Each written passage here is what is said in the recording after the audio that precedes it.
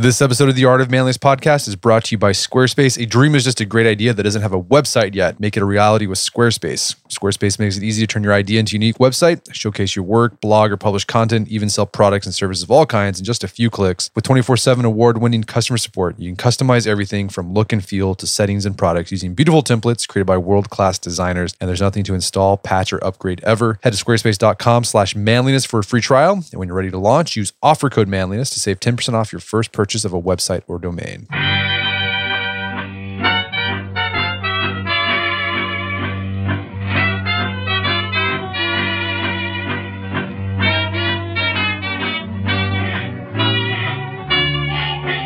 Brett McKay here, and welcome to another edition of the Art of Manliness podcast. If you're like a lot of people, engaging in small talk can feel awkward and tedious. Consequently, you avoid it as much as you can. My guest today argues that if you want to get ahead both personally and professionally, you need to embrace these little exchanges. Her name is Debra Fine, and she's the author of the book, The Fine Art of Small Talk. And today on the show, Debra explains why small talk is actually a big deal and isn't just a waste of saliva. She then shares the biggest obstacles people have in engaging in small talk and the 2 mindset shifts you need to make to get over those obstacles. Debra and I then discuss specific tactics you can start using today to start conversations, keep them going, and end them gracefully. Lots of actionable advice that you can use immediately to improve your day-to-day life, so take notes. After the show's over, check out the show notes at aom.is/smalltalk. And just a quick heads up, Debra works from home and her family just took in a little dog named Gizmo. And Gizmo makes a bit of an appearance in the middle of the show. Did her best to minimize him, but he's there. Just want to give you fair warning on it. Doesn't last for very long.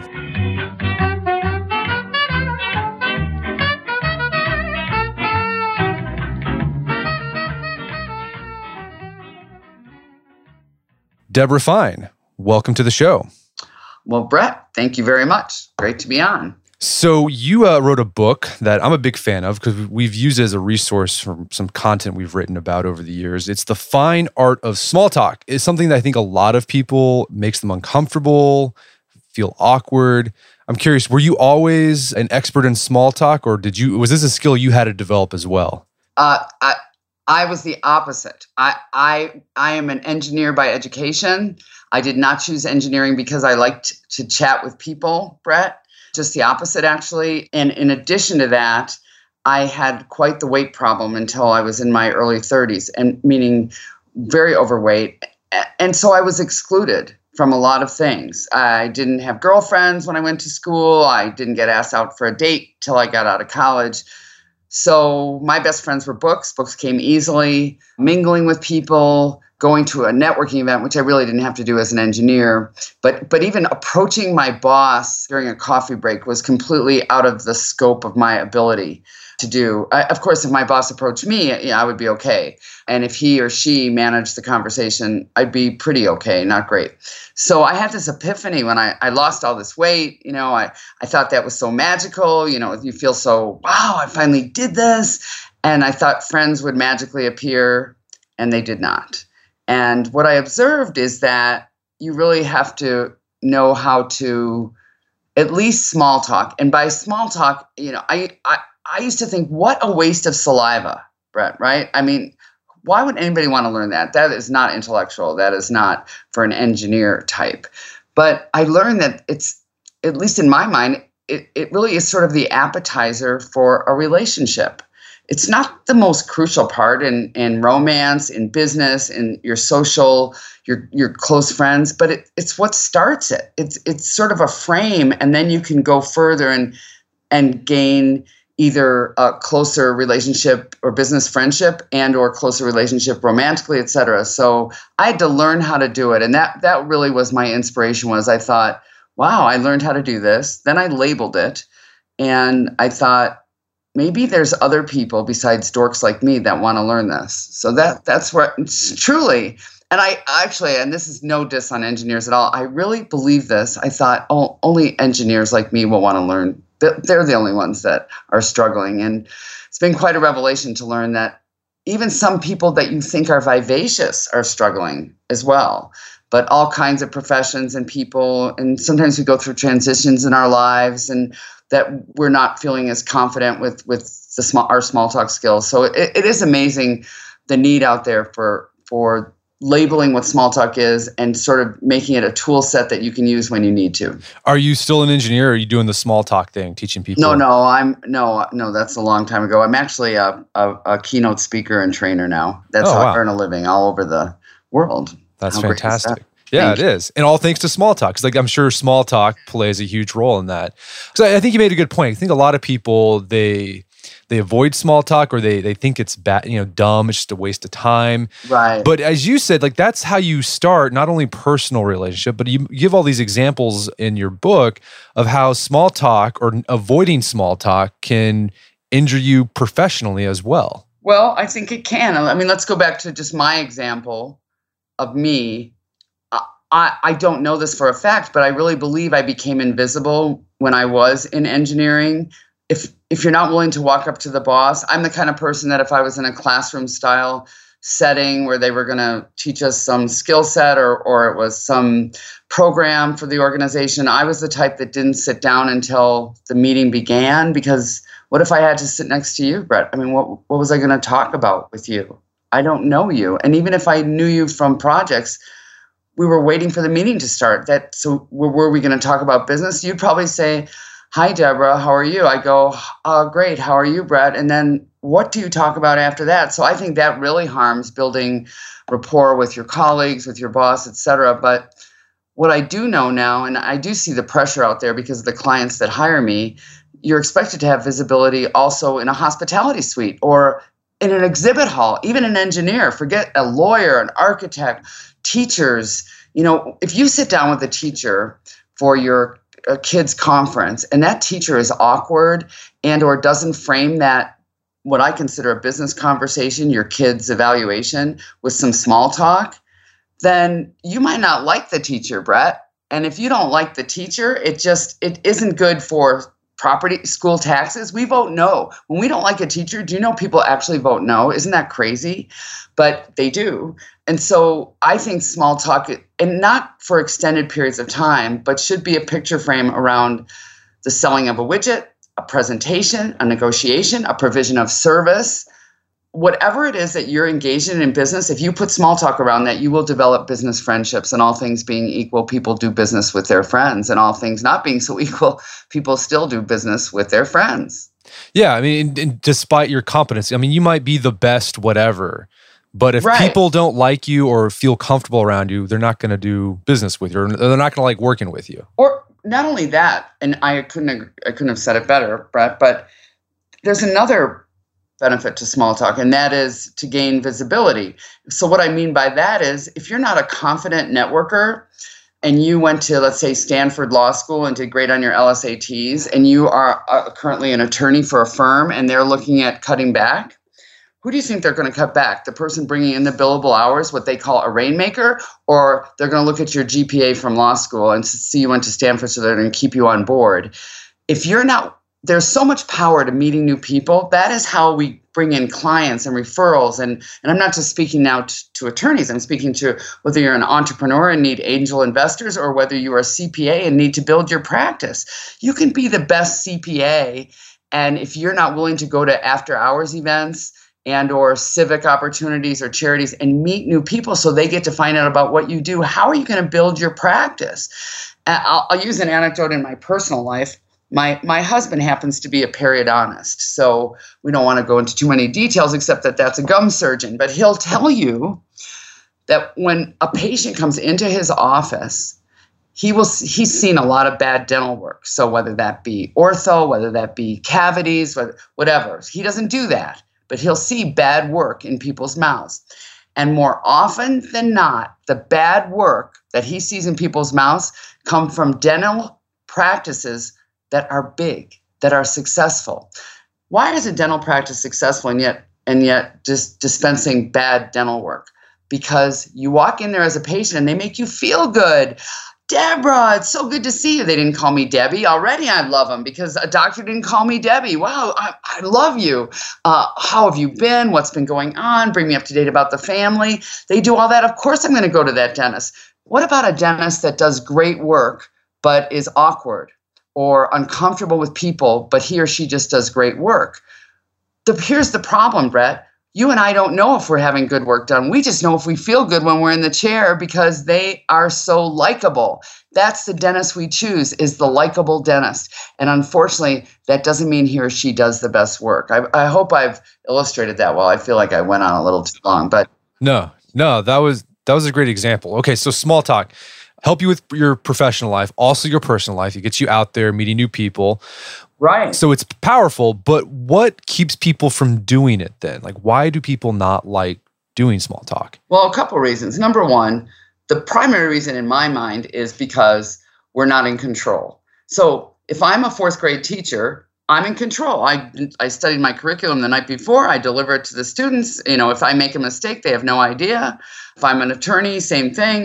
When I'm a keynote speaker. When I deliver a 45-minute keynote to an audience, they have no idea how many mistakes I made. Only I know. But I sit with you for coffee, Brett, because we're going to meet either on a date, and obviously we're not going to date because, as I mentioned, I'm number one, married, and number two, not a cougar. But moving on from there, if we go on our first date because we've been on Tinder, okay, and it was great on Tinder, I'm funny, you're savvy, oh, wow. And then we go on that first date and I go, so how was your week? And you say, good, how was yours? Good. So tell me about you. Oh, I like to run. How about you? I mean, it's just like awkward. We're not clicking because the small talk is bad. So what I'm trying to lead up to is that we have no control when I meet you for coffee on a date or for business. And I think that's why people hate it, is we're in control of our professions. Like, you're in control of this interview right now. Like, you're going to end it. You're going to decide what questions to ask. That's got to be easy, Brett. You're a pro at this. But if you and I go out for lunch and you're awkward or I'm awkward because we're not in control, then it stinks. It's lousy. So I think people don't like it because they're not in control. They haven't even labeled it that way. They've never looked at it that way. The other reason people hate small talk, besides the fact that we always diss things we don't do well. When I was really overweight, I thought you runners were just like, oh, look at those people. What do they have? OCD, running 5 days a week? Well, geez, I have books to read. Well, because I hated running. Once you learn how to jog and takes off a lot of weight, you learn to love running. So a lot of us diss things that we're not comfortable with, that we're not good at. And lastly, I think there's a big risk, Brett, in walking up to somebody new at a party, at a business networking event, at the office. There's a lot of risk because you might reject me. So why would I ever put myself in that risky position? I'll just hold off and not do that. Okay, so we just don't like it, right? So we diss it. We think it's dumb or bad. Right. It's risky and we have no control, which I think risk and not having control are kind of related, right? There's a risk that the conversation is going to go somewhere where you don't want it to go. Right. Or just not go well. Yeah. Don't you walk into an event and think, oh, I hope I hit it off with somebody? That's what I used to do. Now I can hit it off with anybody, Brett, unless they're a class A jerk. Well, so what is the mind shift change that needs to happen? We'll get into specific tactics, but let's talk about the mind shift change that needs to happen in order for you to start engaging in small talk and getting over those obstacles you might have. Well, number one, two things actually, but number one is take the risk. Be willing to take the risk to walk up to new people when you are invested in outcomes that are positive. So whether it be business networking, whether it's you're single and want to meet people, you're in transition and just want to build your friendship community because you just moved to New York City, whatever it may be, you need to go places that you want to be at. So whether it's a spin class or whether it's an after hours for an association event, whatever it may be, you need to take the risk of not only attending, but number two, walking up to new people. So I always tell people, if you feel overwhelmed by that, turn it into a task. When I approach a networking event, tell myself I'll meet, let's say, 2 new people, Brad, or 5 new people. I mean, I doubt that I would pick 5, but 2 or 3 new people, 1 new person. Make it a task. Tell yourself you're going to do it. And then once you've met 2 new people, you've met your task, then you can drink or you can leave or you can go sit in the lobby and wait until it's time to sit down for dinner. So that's number one, be willing to take the risk to walk up to someone new. Number two, second primary thing is to assume the burden. Anybody listening right now that's either shy and or introverted, 2 different things, knows what I'm talking about and can relate when I say that we are the nicest people on the planet by far. However, we are so self-centered in social interactions that the only person's comfort we are concerned with is our own. I identified earlier, if you walked up to me and started a conversation, I was far more comfortable. Now I assume the burden of walking up to you. In addition to that, we're walking down a long, long hall, Brett. We're going into a meeting because I'm going to pitch my program to you or my software package or whatever. And it's a long haul from the reception area where you came to get me to your office. Who's assuming the burden of keeping the conversation going during this long, long walk? If I'm a candidate and you're interviewing me for a job, who's assuming the burden? Well, I'll guarantee you the decision maker isn't assuming the burden. You need to assume the burden of making that decision maker feel comfortable during that long walk. If I'm sitting at a table of 8, Brett, I used to hope people like you, outgoing, fun people would sit at that table of 8. You'll keep the conversation going, right? Wrong. It's now up to me to assume the burden of making everybody at that table of 8 feel comfortable. By that, I mean, I'll come up with things to talk about. I'll include people at the table. I'll throw the conversation ball to other people at the table and include them. Assume the burden of making people feel comfortable when they're with you. If you do that, they'll feel good about you. If they feel good about themselves when they're with you, they'll feel good about you. Yeah, and one of the other things about assuming the burden and just taking that approach is that what I found is that most people are waiting for someone else to assume the burden, right? There usually isn't like an extrovert. There's usually everyone is waiting for someone else to take care of everyone else. Absolutely. Or they just haven't invested in thinking about being a good conversationalist. I used to hope we would hit it off, Brett. Now I don't hope. I employ skills to, like I said, I'll hit it off with anybody unless they're abusive or a class A jerk. If they're going to shut me down or interrupt all the time, that's a different ballgame. Right.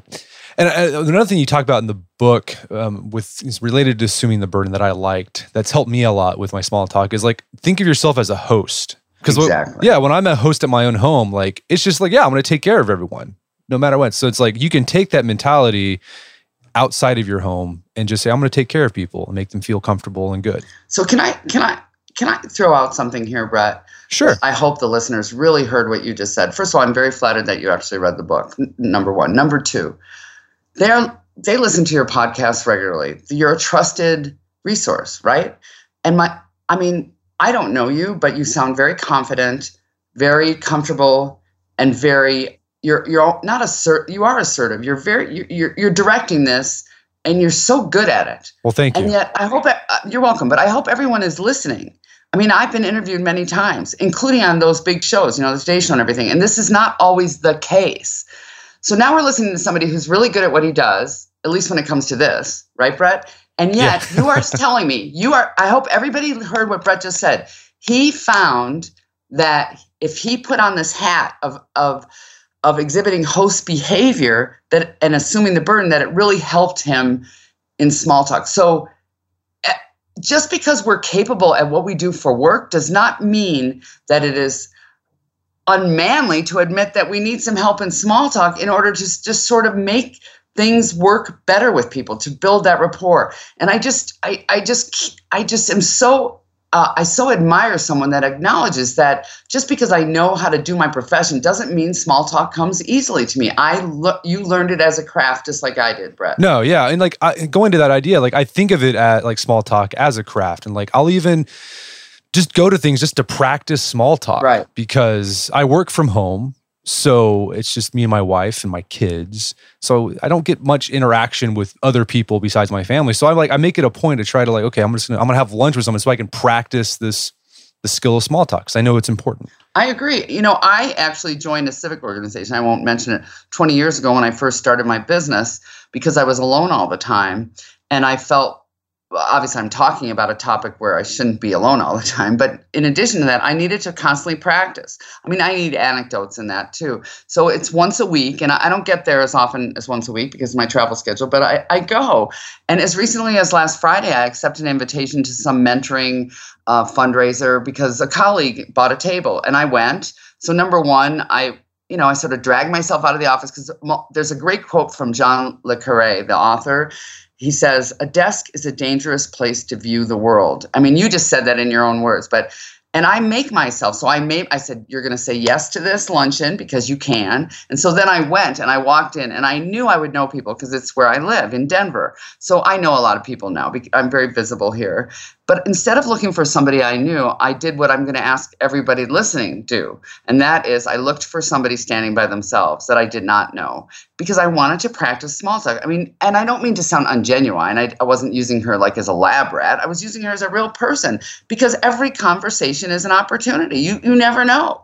So I mean, I admire you that because it's very isolating now with technology, and a lot of us are entrepreneurs and we are alone, but there's a lot of people listening that are in the corporate world and they're alone. They're sitting with headsets on. They eat lunch alone. They go on the subway and they don't talk to people. And I think it's a skill that we have to practice in order to be good at. Yeah, and another point you make in the book I thought was really insightful was that because the way we communicate is all online now, text, email, etc., the ability to communicate with small talk, conversation, that has become like rare. And as a consequence, there's a premium on it, right? So the better you are able to communicate face to face, like you're going to increase your value not only professionally but also personally as well, because everyone else has a hard time doing it. I agree. And there's another thing is because face-to-face interaction isn't occurring as often as it used to. I mean, even you watch Congress, they used to golf together, they used to eat together, they don't do any of that anymore, which is, of course, I think why we have so much divisiveness. It's because if I don't know you and I don't know about your kids and your wife, then why do I care about you? And you can become my enemy pretty easily. But I think if you put yourself out there for face-to-face interaction, you're bound to build your business, gain referrals, build your network. I mean, the time to build your network isn't when you lose your job or you're worried that they're downsizing. The time to build your network is now when things are going great, so that you do have somebody to call on and say, who do you know that might be looking for someone with this skill set?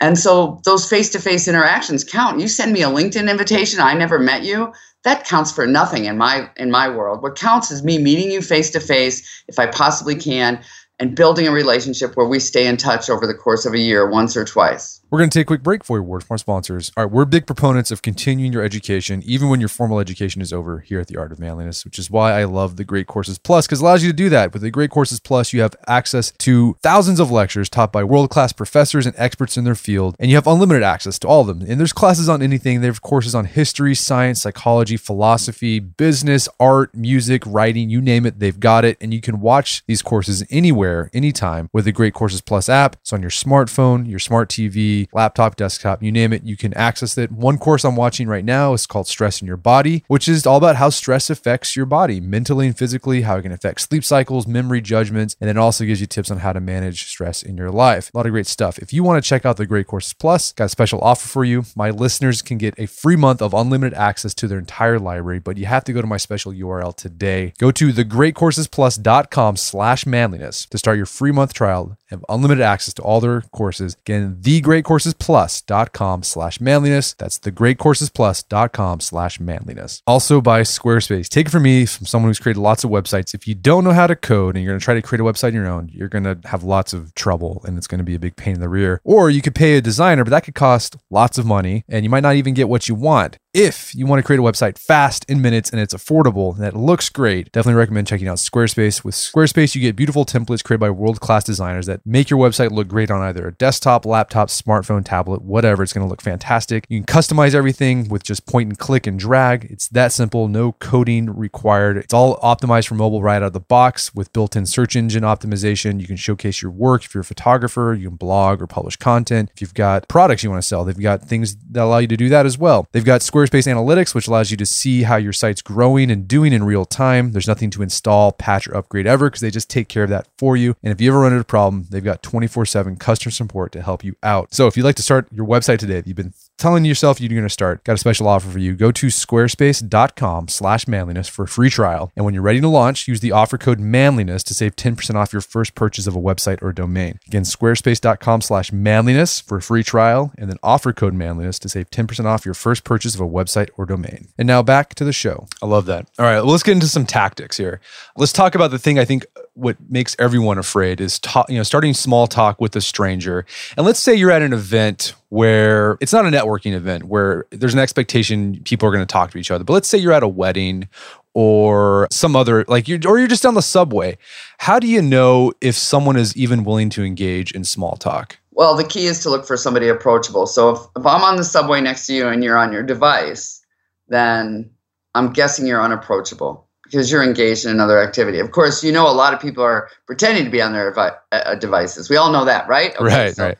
Whatever. That's a whole nother thing. But what I look for, the subway's a tough thing, Brett, because people do really wall off there. But if you weren't walled off, I'd say, are you from New York City or something like that, to somebody that was not with their head in a book or with headphones in their ears. But let's go back to a party or a wedding.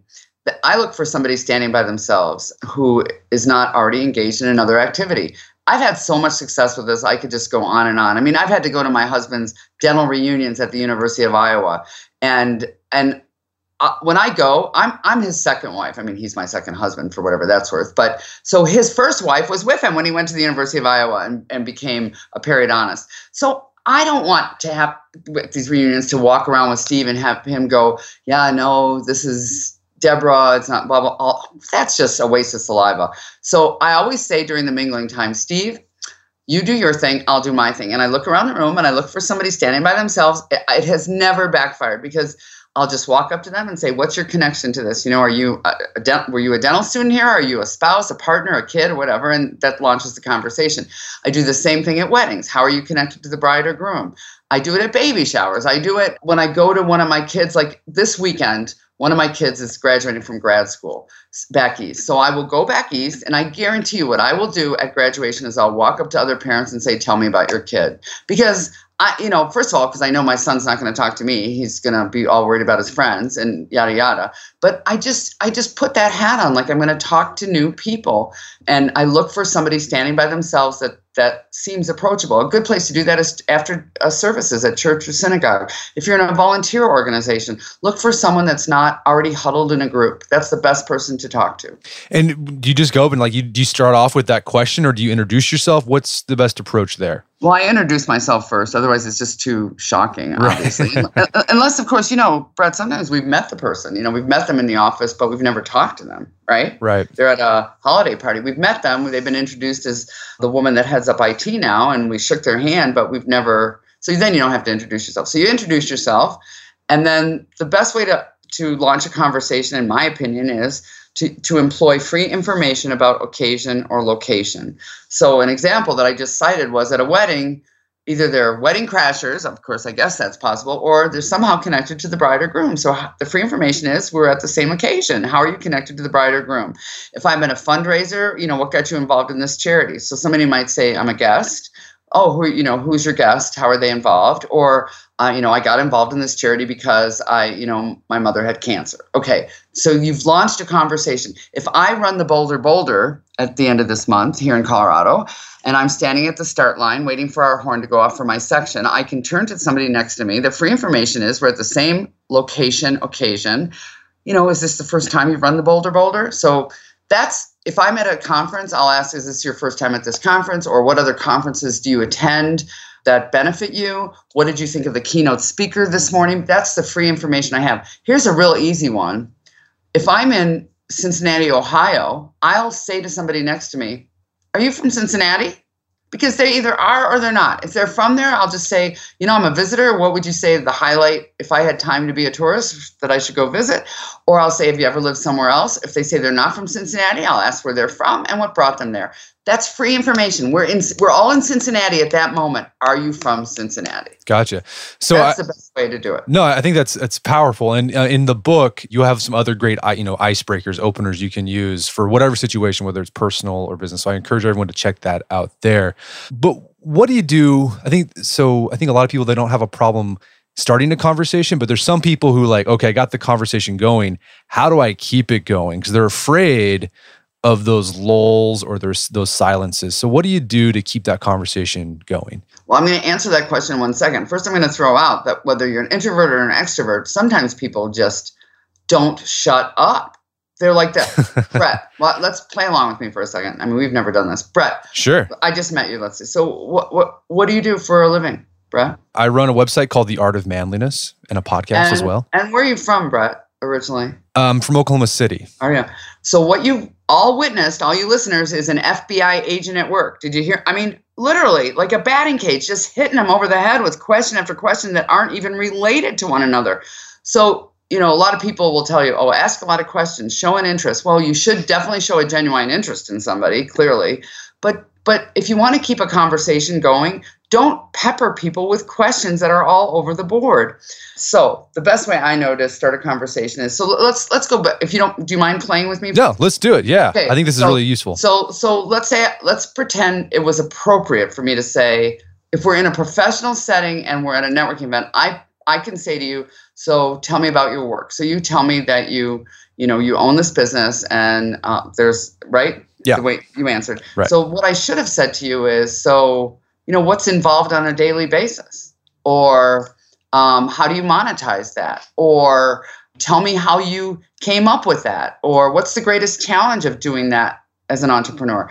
Anything to stay on topic.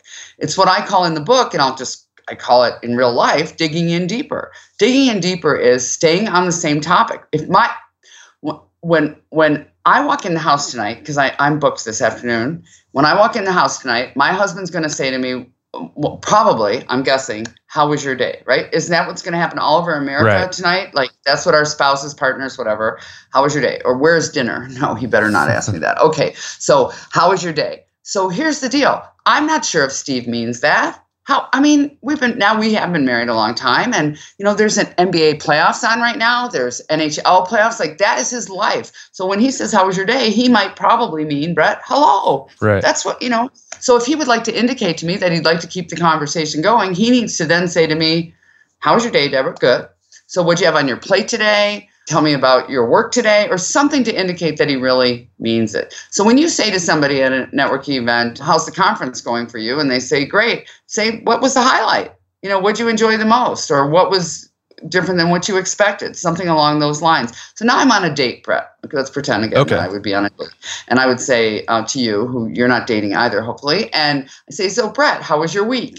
And you say, great, thanks. How was yours? Well, Brett, tell me about projects you're working on. I've let you know, I really want to know, how was your week, right? Right. So dig in deeper to keep the conversation going. Another great way to keep the conversation going is, I never walk into an event, a meeting with a client. If I was dating, I would definitely do the same.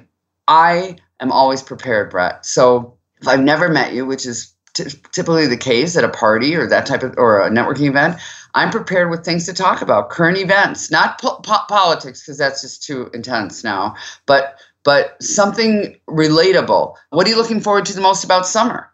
We're all going to experience summer, at least in North America we are, right? Okay. So, what are you looking forward to about summer? What are you most excited about now, Brett? So I'm prepared if I'm going to a charity event to ask certain things like that. If I've ever met you before, like it was very interesting what you did for me during our interview. And that is, you disclosed that you have a wife and kids. I didn't know that, because everybody, listen carefully. It is not cool to say to somebody, are you married? Because what if they say no? Where are we headed in this conversation? How's this one? Do you have any kids? No. Well, that's the end of that conversation. So let's move on to another way to start a conversation that keeps a conversation going. Okay. If I meet you at a party, Brett, I would never say to you, what do you do? Because what if you're in transition? What if you stay home with the kids? What if I don't know. I don't want to label people. I want to have a decent conversation with you that has nothing to do with work. So I would probably say to you, and I know I do this with people, I'll say, what keeps you busy? If I met you at a barbecue, I'd say, what keeps you busy? And then you'll tell me something. You'll tell me about the kids. You'll tell me about the work. You'll tell me something. Now, if I've met you and I know you work because you work for my company, we're at a networking situation, it's a business class, anything like that, or you have a name tag on that identifies that you're with, Wells Fargo, I will say to you, Brett, what keeps you busy outside of your work? I think it is one of the best ways to launch a conversation in a professional setting, because you're not talking about, but you'll get to the business. You don't have to talk about business right away. Certainly don't want to be one of those people that's identified as someone that only cares about a transaction or is only there to work the room. Instead, I'll say something like, to you at a table of 8, what keeps you busy outside of work? Or I'll say, what do you do for fun, Brett? And you'll either introduce your kids at that point, or you'll talk about some fitness thing you're involved with, or that you're into film, and now we're launching a conversation that's real. And it can go, and it can go a lot of different places too. It can go a lot of different places, but I think I'll get to know you. And that's my real goal, is I want to get to know you, even if we only have 5 minutes, to get to know the real you, instead of saying, well, what do you do? Well, what do you do? And then we're just sort of like, who cares? Another CPA.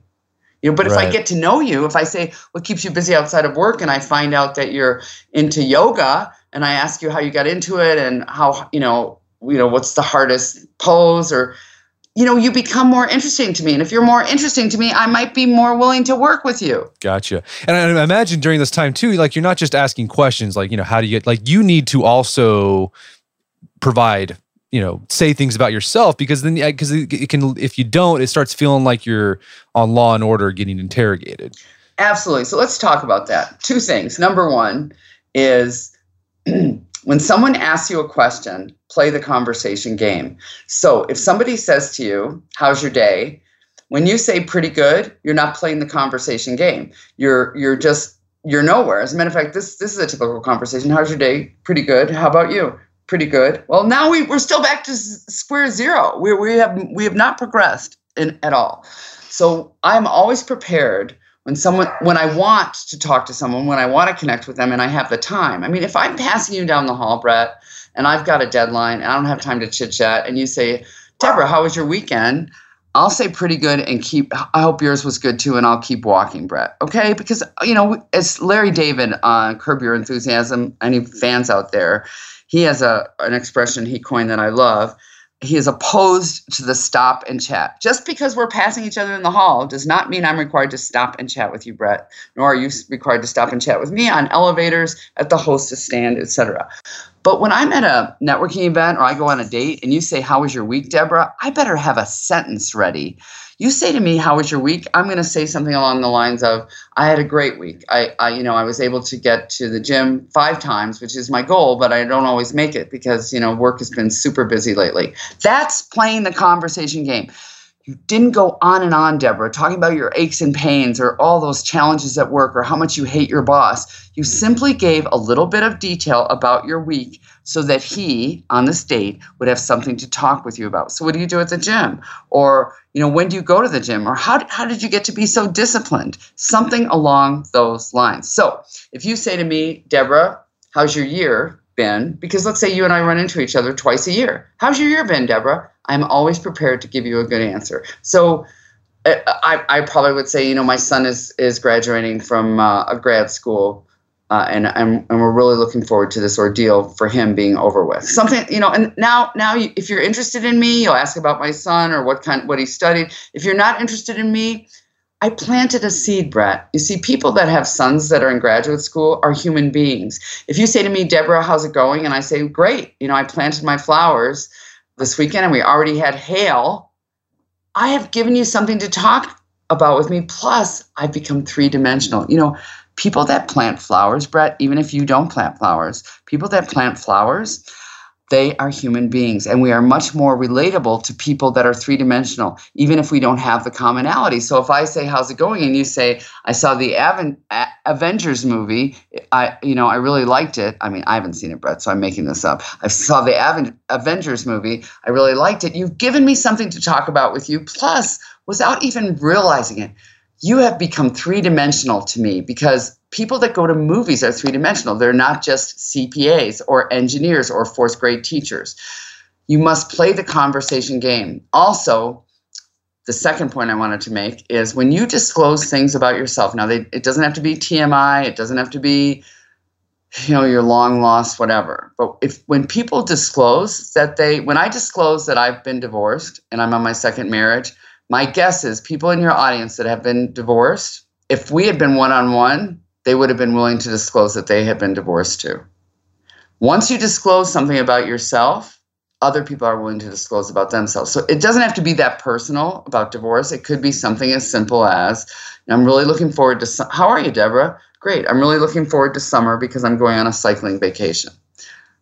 People are more likely to talk about their vacations now, or if they cycle, or that they were on a vacation last year because I disclosed that I am looking forward to a vacation. So that's why it's such a critical piece to not give one-word answers unless you don't want to talk to me. Right. Another powerful tool that I've used in small talk that is from your book is this acronym FORM. Whenever I'm kind of like, how do I keep this conversation going? So briefly, what does that FORM acronym mean, and how can that be used to keep conversations going? Well, the acronym that I use for FORM is family. So talk about someone's family. Now, remember, I don't think it's cool to say, are you married, Brett? But I could ask you, Brett, if we had time to hang out before the interview, tell me about your family, Brett. Everybody's got a family, all different kinds of families. I'm in a blended one, right? Some people will say, when you say, tell me about your family, they'll say, well, I have a sister in Florida and my parents still live in Wisconsin where I'm from. That's an answer. Okay, so that's number one. F is for family. O is for occupation. So like I said, what keeps you busy? I prefer that, but sometimes in a professional setting, I'll say, tell me about your work or what you do for a living. I don't know if you caught this. I did not say to you, when we were play acting, I did not say, what do you do? Because it's almost so lame these days. So right. I said, what do you do for a living? Because what do you do? Well, some people have gotten sarcastic with me and said, well, what do you mean, what do I do? Right? Right. So, what do you do for a living? I like that question a little better if that's an appropriate setting. R in the word FORM is for recreation. So what do you do for fun? What keeps you busy outside of work? Tell me about your hobbies or what interests you outside of your work, anything like that. Sometimes I'll ask someone, what are you excited about this year? Now that can go into recreation. Sometimes people will say, I got a promotion, so it'll head back into work. And then lastly, M is for motivation.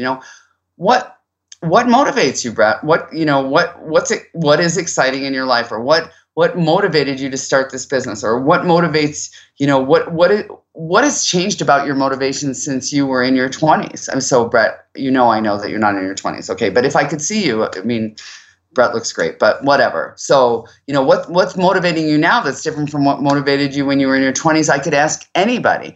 And I could ask somebody in their 20s, what motivates you now that's different before you went to college? So what's your motivation? So family, occupation, recreation, motivation. I love that. So what I usually do is I'll try to start off with a contextual icebreaker to get the right. ball going. And then, if things start running out, then I might fall back to the form, or one of the letters in the right. form.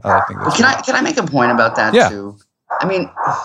Usually if you assume the burden, a conversation will work as long as you're prepared with things to talk about, just as you described with form, okay, that you use that as a fallback. But let me just throw out to everybody, when it doesn't work, because somebody's giving you one-word answers, they're not helping you along in the conversation, please pat yourself on the back for trying and leave them. Unless it's your mother-in-law, I suppose, or your boss.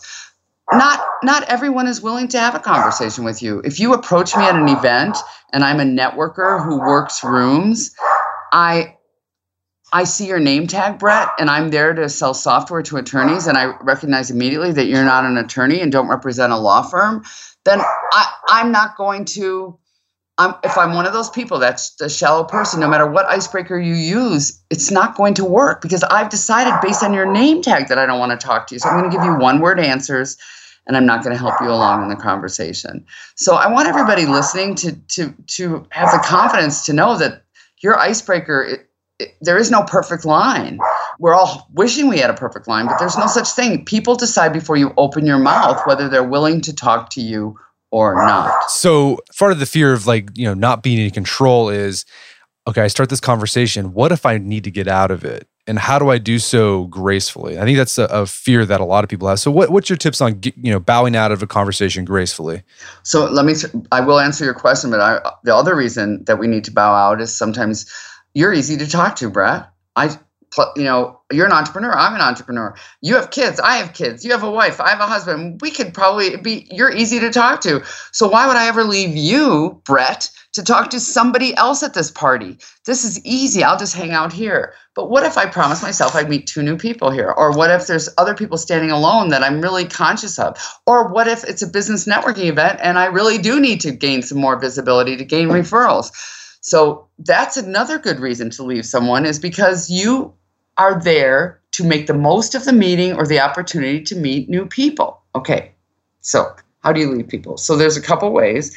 Most of us do this, and there's nothing wrong with it. They say, I need, Brett, I need to get a cup of coffee. I haven't had enough caffeine today.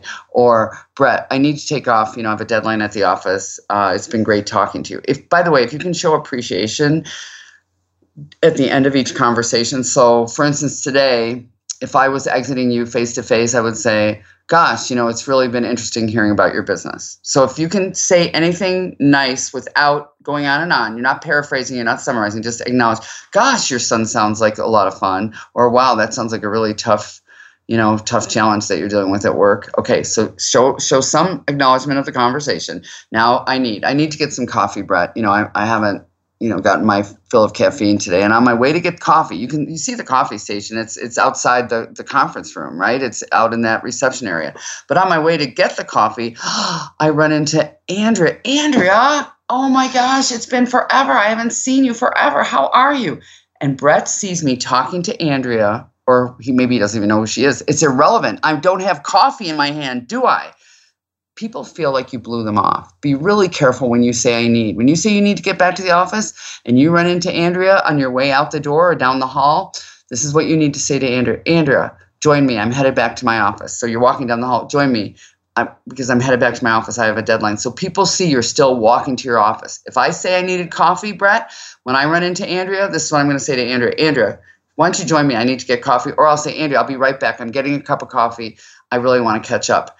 Because that's the deal, Brett. When I say I need to do something, you better see me do it, or you're going to feel like I burnt a bridge with you. Okay, the other way to there's a couple other ways to get away from people that I know of. Wave the white flag. The white flag is what they use in car racing. It indicates to the drivers that there's one more lap. And then the race is over. So let's just pretend, Brett, I'm just going to pick on you for a second. You said you had kids. I don't know how many, but let's say you're just going on and on. Like one is like in AP classes already. The other one's going to be an Olympic superstar, and the bragging and the ad nauseum about your kids. And I just can't listen to it anymore. So I'm going to exit you. First, I'm going to acknowledge it. Gosh, Brett, it sounds like you have great kids. I mean, I can say that. I might think it's ridiculous, but I can say it sounds like you have great kids. And here's the white flag.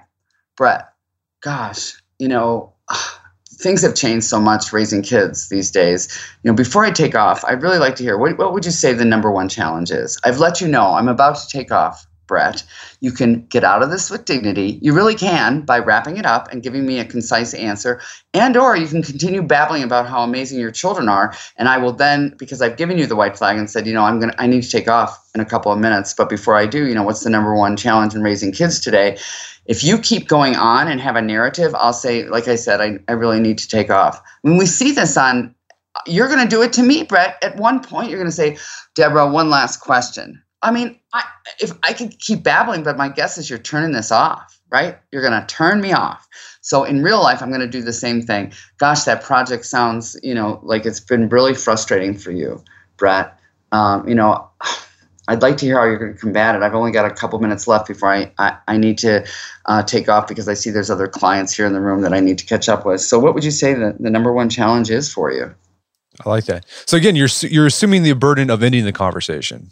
Absolutely. I'm not going to let you hold me hostage and go on about your project or your stories. That's a big thing now, Brett, since I've written that book. Everybody's supposed to learn how to craft their story and tell their story. I don't really want to hear a 10-minute story about you unless we become close friends. I want to hear a 3 or 4 minute story from you about your kids, your work, whatever. That's my rule for myself, Brett. I'm not allowed to talk about myself more than 3 to 4 minutes. I can't talk about my vacation, my kids, my business, my anything. And then I have to, after 3 or 4 minutes, no matter how interested you are in my amazing children, I need to throw the conversation ball back and say, tell me about your family, Brett, or tell me about your work, how you got into that. See, I know my story. I know all about it, every detail. What I don't know is about you. So let's stop giving these narratives that just go on and on only because someone appears to be genuinely interested. And they might be genuinely interested because they're nodding. They're giving me eye contact. They're giving verbal cues. By the way, that's another way to keep a conversation going. Give verbal cues. Oh, really, Brett? Well, give me an example of what you mean by that. Gosh, what happened first, Brett? Oh, so then what happened? Geez, you're kidding. That's fun. Mm-hmm. Give verbal cues. It encourages people to keep talking and, of course, lets them know that you're listening. So let's say I've got somebody that's doing that with me. How'd you lose all that weight, Debra? You're giving me verbal cues. You're giving me eye contact. You're nodding. Well, if I'm not careful, I'm still talking about my weight loss 10 minutes later. That's not cool. I've become a monopolizer. 3 minutes into it, I'll throw the ball back. How do you stay fit, Brett? Gotcha. I love that. Well, thank you. Waving the white flag here. This has been a great conversation, Debra. Where can people go to learn more about your work? Well, thanks for asking, Brett. And that's another thing. Issue the invitation. If you're in a business situation, say, I'd like to reach out to you. I'd like to stay in touch. Do something. Don't just cold call me 3 days from now. The same with dating. I'd really like to stay in touch. Don't just, find her on Facebook. Say, I'd really like to stay in touch. Issue the invitation face to face. It's so much better. And if she declines, she declines. She's going to decline anyways and ghost you. So get it over with. So you can learn more about me at debrafine.com. That's DebraFine.com. Everything's there. And thank you for asking. And my books are there. And of course, you can go to Amazon as well or any bookstore for this book. Well, Debra Fine, thank you so much for your time. It's been a pleasure. Same here, Brett. Honest to goodness, really fun. Thank you. My guest today was Debra Fine. She's the author of the book, The Fine Art of Small Talk. It's available on Amazon.com. You can also find out more information about her work at debrafine.com. That's DebraFine.com. Also, check out our show notes at aom.is/smalltalk, where you can find links to resources where you can delve deeper into this topic.